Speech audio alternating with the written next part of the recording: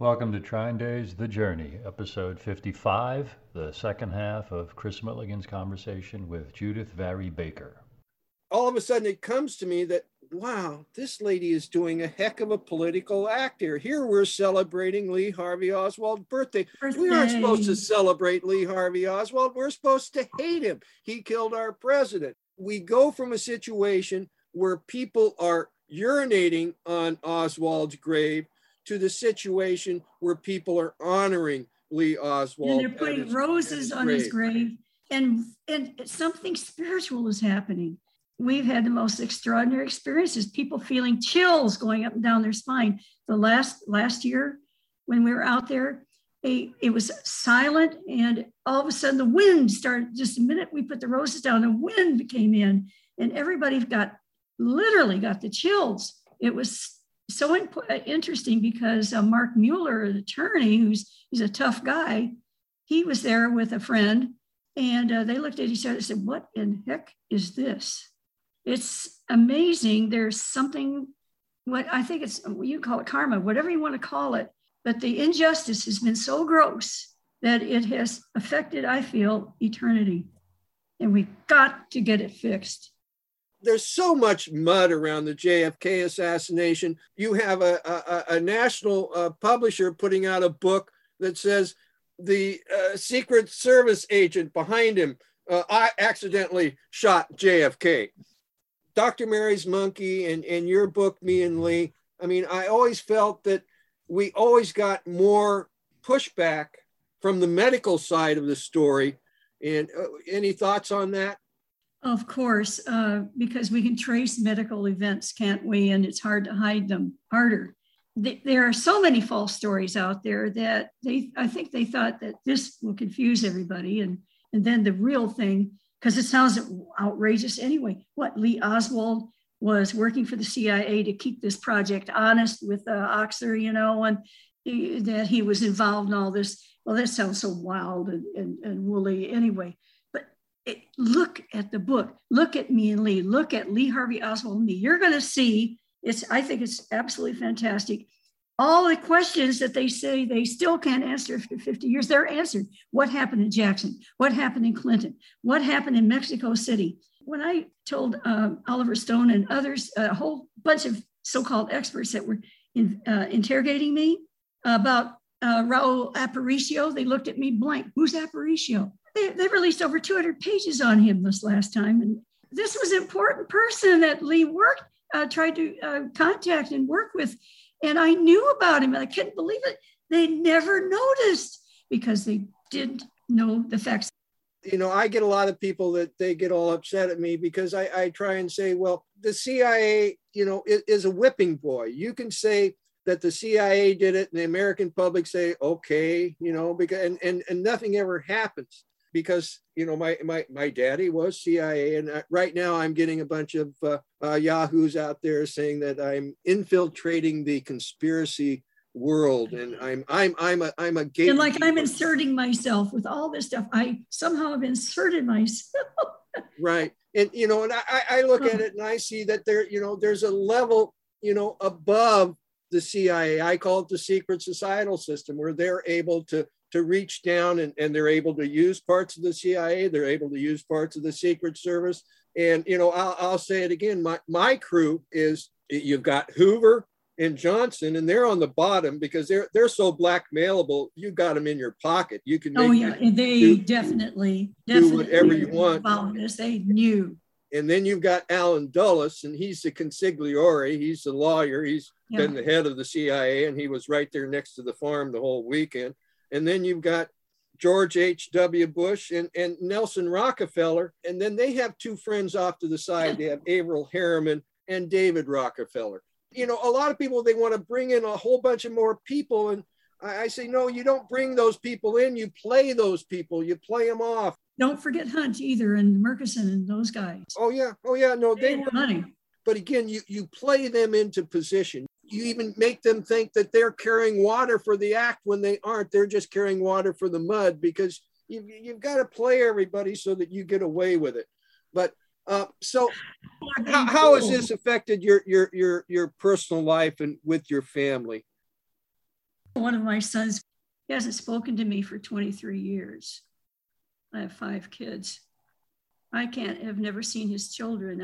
I don't even not real sure what their birthdays are because my own family's afraid to tell me anything about them. Because in the late 90s, you started telling your story. 1999. Prior to that, I had told my family, so they didn't want me to speak out. And basically, right now, I have 2 members of my family who will have something to do with me. A third is afraid to deal with me because it can hurt him. The hard part is that they will say things like, you don't love us enough. You let us come into danger. Look what's happened to you. Because I've had threats and attempts on my life, and whether people want to believe it or not, it hasn't been easy to stay alive, frankly. I'm surprised I'm still here. It's hard. I mean, I understand that I have, members of my own family that, wish I would be quiet too. I mean, I understand that dynamic, and it's very, we live in very, very difficult times, but, I'm very hopeful that this information and gets out and hopefully we can come to an understanding that, we need to do some things differently down here so we have a better future for our children. Because, I mean, oh yes. Why are we here? I mean, what's well, there's a universal thing too. I mean, we've got to stand for 3 things: love, truth, and justice. Amen. And they are mingled together. And this is not just I look at this as a bigger than planet Earth, even, because when injustice and evil has a place to fester, it's like a sore on the whole face of the universe, and it's got to be healed. I know also on your journey, you've had some very happy times. I mean, what has been the most joy of discovery, of meeting an old witness or whatnot? What has been the most amazing thing on your journey? Well, it can be thrilling. For example, Claudia Roddick, who came out this last time and said she saw Lee at my apartment so much she thought he lived there. I mean, that's nice to tell the whole world, which he did.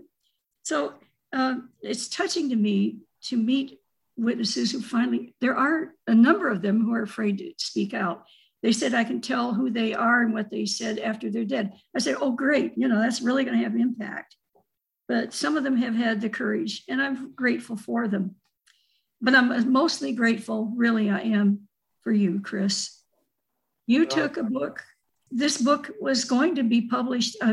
Anthony Summers. Now, Tony Summers is an important person in this. He recommended my book to his own agents in London. They were handling that when 2 people came over and messed it all up.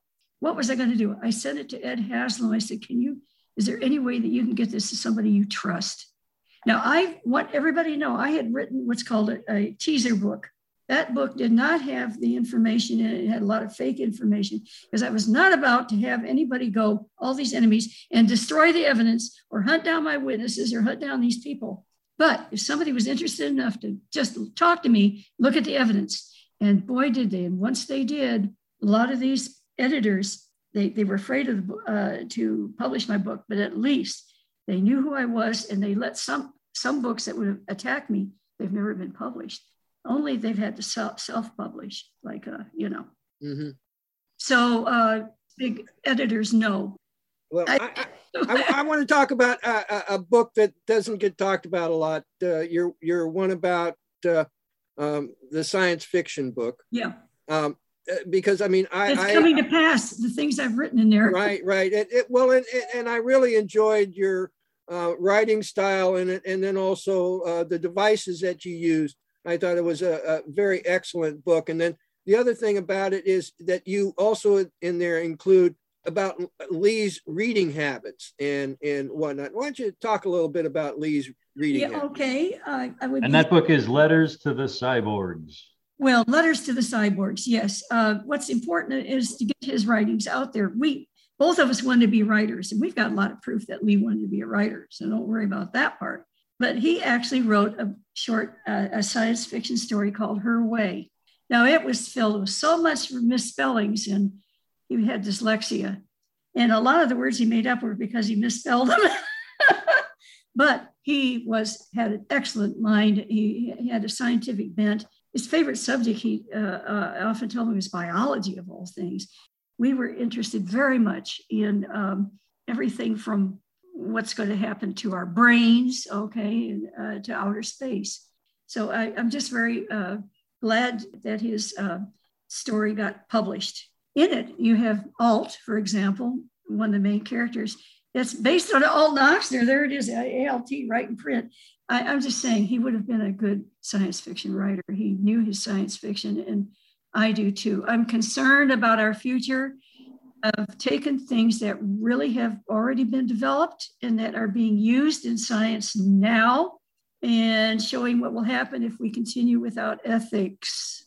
So what I'm trying to say, I'm a Christian. I became a Christian screaming and hollering and denying and everything else, but I had no choice because Christ came to me in a dream. I can't deny it. I'll go to the lions first. So that's the way it is. When you think about Lee, yeah, okay, and you see him in your mind's eye, yeah. Does he have a smile? He came to me in a dream and gave me a very unsexual kiss, which kind of disappointed me, but with a peace and the smile. And I knew I finally had the courage to stick up for him and tell the world what he was really like, and that he was satisfied. What was he fun to be with? Was he fun to be around? Oh my gosh, yes. Let me give you an example. The people can't see this, but you guys can. So I said, Lee, I feel honored now that I know who you really are and how courageous you are, and that you were a fake defector. And I feel honored to know you. You're my shining hero. He said, oh, you wouldn't be embarrassed about me then? I said, no. He said, well, we were in the bus. He said, well, what if I do this? He put his head out the window. He said, you still want to sit next to me? Sense of humor. When you were in New Orleans with Lee, did you meet members of his family, or how did that work? No, here's the problem. Marina was coming anytime. Now I went to outside the Moretz house, and he didn't want me to meet them because Marina was on her way. Well, how is he going to explain this strange woman, to his family? So no, I didn't. But I know what their house looked like. I know the whole neighborhood. It's changed a lot, by the way. And there are places I've been. I know what they originally were like. I know where Lee went. I know all the lies. That's the thing. I can tell when somebody's lying. Riley, for example, the FBI goes and they interview anybody but me, okay? But so they interview this guy, and he says, yeah, at breaks, he would sit there in a chair and just vacantly stare ahead, smoking a cigarette, and Lee didn't smoke. So instantly, I know this guy never knew Lee. I mean, it's just lying. So you want to tell folks about your upcoming book and your upcoming conference? The book is Lee Harvey Oswald and Me. It is the second edition of Me and Lee. And what's important is that really you should have both books. There's not evolution. I've been accused of, you've embroidered. It isn't embroidering. It's finding new witnesses and new facts to back up what you've said. How do people get it? The easiest way is to go to jfkdallasconference.com. And there you can easily order the book. It will be on Amazon too. We're going to have it available on Amazon. But we will always be directing the book to Me and Lee as well. Both the books together, I couldn't even put all the stuff that was in Me and Lee in this one and then add new stuff. So it's important, really, I think, to have both books. Can people order the new one now? Yes, you can. In fact, we have about 6 or 7 left of what I call the first 100. We've actually asked the printer to take off the first 100 books, send them to me, and they're being sold at $70 each. You can write JFKconferences at gmail.com. JFKconferences@gmail.com. You can get one of these books through PayPal using that email address, and have books to autograph. If you don't mind, tell the folks how old you are. I'm 78. If people can get to Dallas, take vitamins, people. Come on down to Judith's conference. You'll learn a lot. You'll meet some very nice people. That's November. That's November November 19, 20, and 21. You can register. Guess where we're going to be, Chris? Where? We're going to be at the Magnolia with this flying horse where the enemies of Kennedy used to meet, the petroleum company there and everything, right? Within walking distance of Dealey Plaza. It's a gorgeous place. We never thought we could afford it, but we've been getting help. Oh, great. Wonderful. Wonderful. So any last words, Judith? Just want you to know that this has been a difficult journey and that it has basically consumed my life. Lee only asked one thing of me. He said, please tell my little girls that I was a good guy. That's all he asked of me. And I put it off for 35 years because of fear and my children and everything. And then I felt like a coward. And when I saw the film JFK, it says, you're a coward by silence if you don't speak up. I'm not a coward. No. Amen. Amen. Thank you, Judith, very much. Onwards. God bless you all. Bye-bye.